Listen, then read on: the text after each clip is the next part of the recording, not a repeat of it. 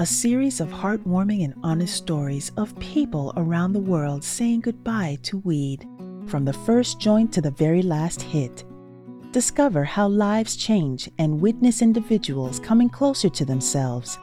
They tell their stories to help others, because one thing is for sure: cannabis withdrawal is not always easy.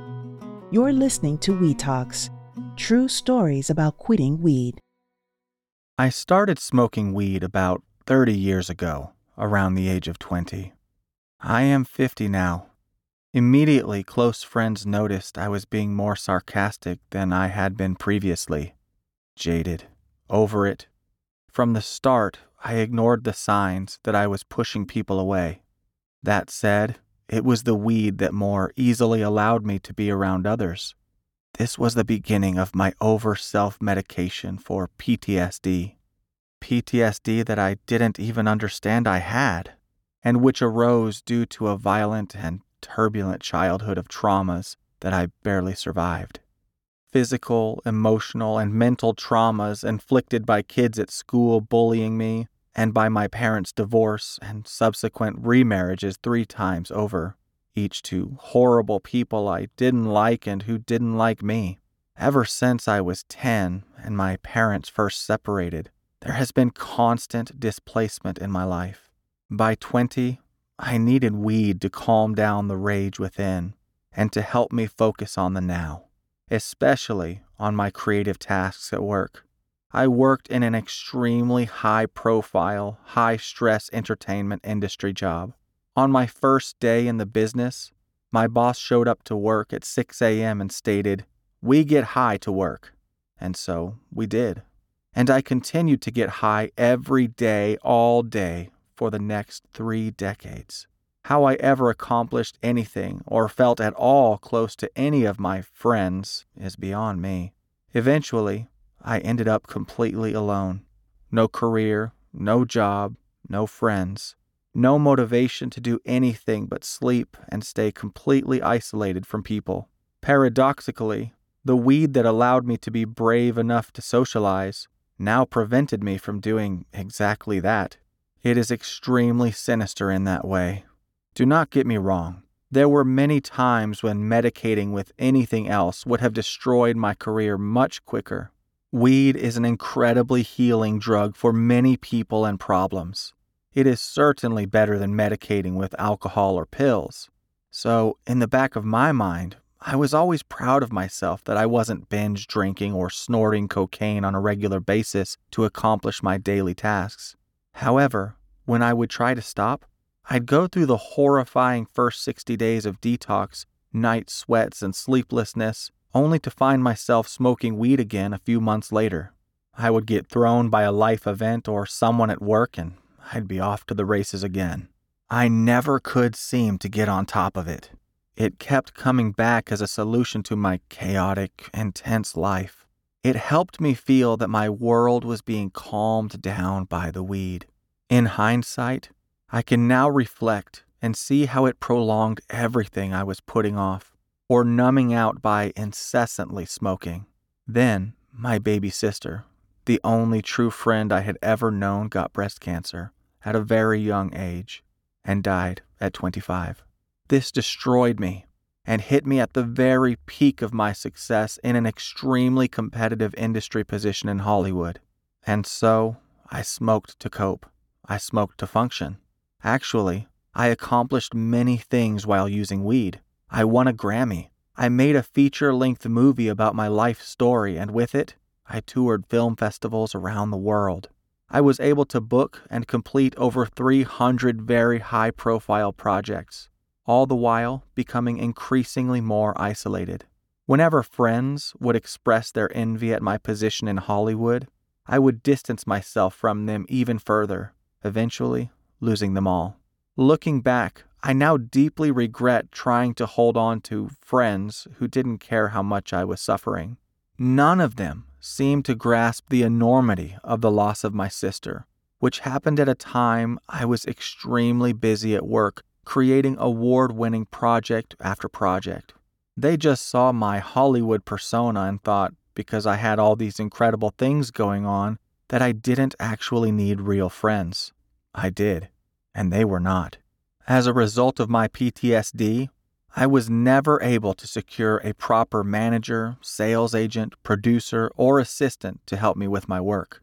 I did it all on my own, and the weed carried me through it all, pounding down the emotions I felt for me to concentrate on work. After a few years of me always being unavailable on the weekends, I was often double booked, friends just stopped asking me to do things. So, when I did have time off, I spent it alone, smoking weed. I have yet to experience a serious relationship or intimacy with a true partner in any way. And the longer I stayed isolated and alone, the more weed I smoked to avoid processing this reality. Then, in 2017, people started talking about DMT and psilocybin to treat PTSD. I thought that some of the stories people were sharing about their PTSD sounded quite similar to my story. 3 years later, during the lockdown of 2020, I ventured into the world of healing using these two agents. Hearing Mike Tyson on Joe Rogan's podcast talk about his experiences of being reborn from his past after being treated with DMT inspired me. I was fascinated and found someone who specialized in this therapy here in California. During my first session on DMT, I expressed, I just wanted to stop. The therapist asked me, "What? The DMT or the PTSD?" I exclaimed, "The DMT." After the session, we talked at length about this, and I realized, who am I if I am not this damaged person? The DMT had lifted the PTSD burden off of me long enough to truly feel me underneath it all. And I was a beautiful, true, important, worthwhile, and loving soul. I had been in denial of my self-worth and my true personality because it had been masked for 30 years by constant weed smoking. If I was ever going to find love or experience a healthy relationship, I was going to have to battle this addiction and figure a way out of it for good. It was then I began writing an autobiography about my struggles with PTSD and my addiction to weed. Of course, the book was difficult to write. Reliving old traumas and writing them all down to illustrate to my readers the exact nature of my disease was painful and extremely sad. Again, I found myself in a room, isolated, smoking weed to write about being alone and isolated. This was a very painful time to live through, but I stuck with it. And because I did, this book is quite intense. Then I realized that I had to go on social media and take it seriously in a way I had never done before. I sat down to video myself discussing my book and just burst into tears. There was no more joy left in me. I was still using weed, and this was now keeping me silent, unable to speak. I had absolutely zero motivation to express myself authentically, to get people excited for my book about abusing weed and ruining my life. Ironic. So I stopped the camera, stood up, and decided this was it. I had had enough. It was time to get weed out of my life for good. I had quit before, but this time was different. I had completely screwed up so much of my life as I had just excavated for my readers in my book, and I now owed it to myself and my readers to stand up and get real. I had to stop smoking weed for good, but quick. This final detox has been absolutely horrendous. The insomnia has been worse than any other time I've tried to quit before. The headaches are 10 times worse. The night sweats are 10 times worse. It was time to pay the fiddler. I am absolutely dedicated to staying awake and being mindful here and now. I was so mindless about it all for so long that the rage I feel within myself is now, at times, unbearable. I am so angry at myself for missing so much of my life, for sabotaging so many friendships and professional work relationships along the way. This final detox is about forgiving myself, not other people, for a lifetime of denial and numbing out. There is a part of me that is scared I won't find love, that it's too late to fix my life. But no sooner than I stopped weed did I begin to reach out to people. One in particular, an old friend I just ghosted after one paranoid weed-induced episode, was very happy to hear from me, and we have rekindled our friendship. I absolutely refuse to back down now. I am demanding of myself that I stay brave and focused on my current task of really allowing myself to shine through and come alive.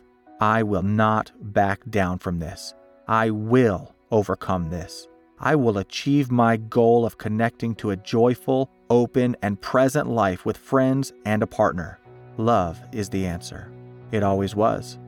Not my jobs, not my awards, not my career, not my reputation, not my art, not money. Going forward, how I love, who I love, and how I show up for people in my life is all that matters to me now. I simply refuse to not take part any longer. It's time to live. Weed took so much of my life away from me. I'm taking it all back now. Thank you for listening to We Talks. Stay tuned for the latest episodes and subscribe to We Talks on Apple Podcasts or wherever you listen to your favorite shows. You can also find us on Instagram. Our Instagram handle is @WeTalksPodcast. Do you have an experience you'd like to share? Your story can help others. Contact us by sending an email to stories@wetalks.com. We hope to see you next time.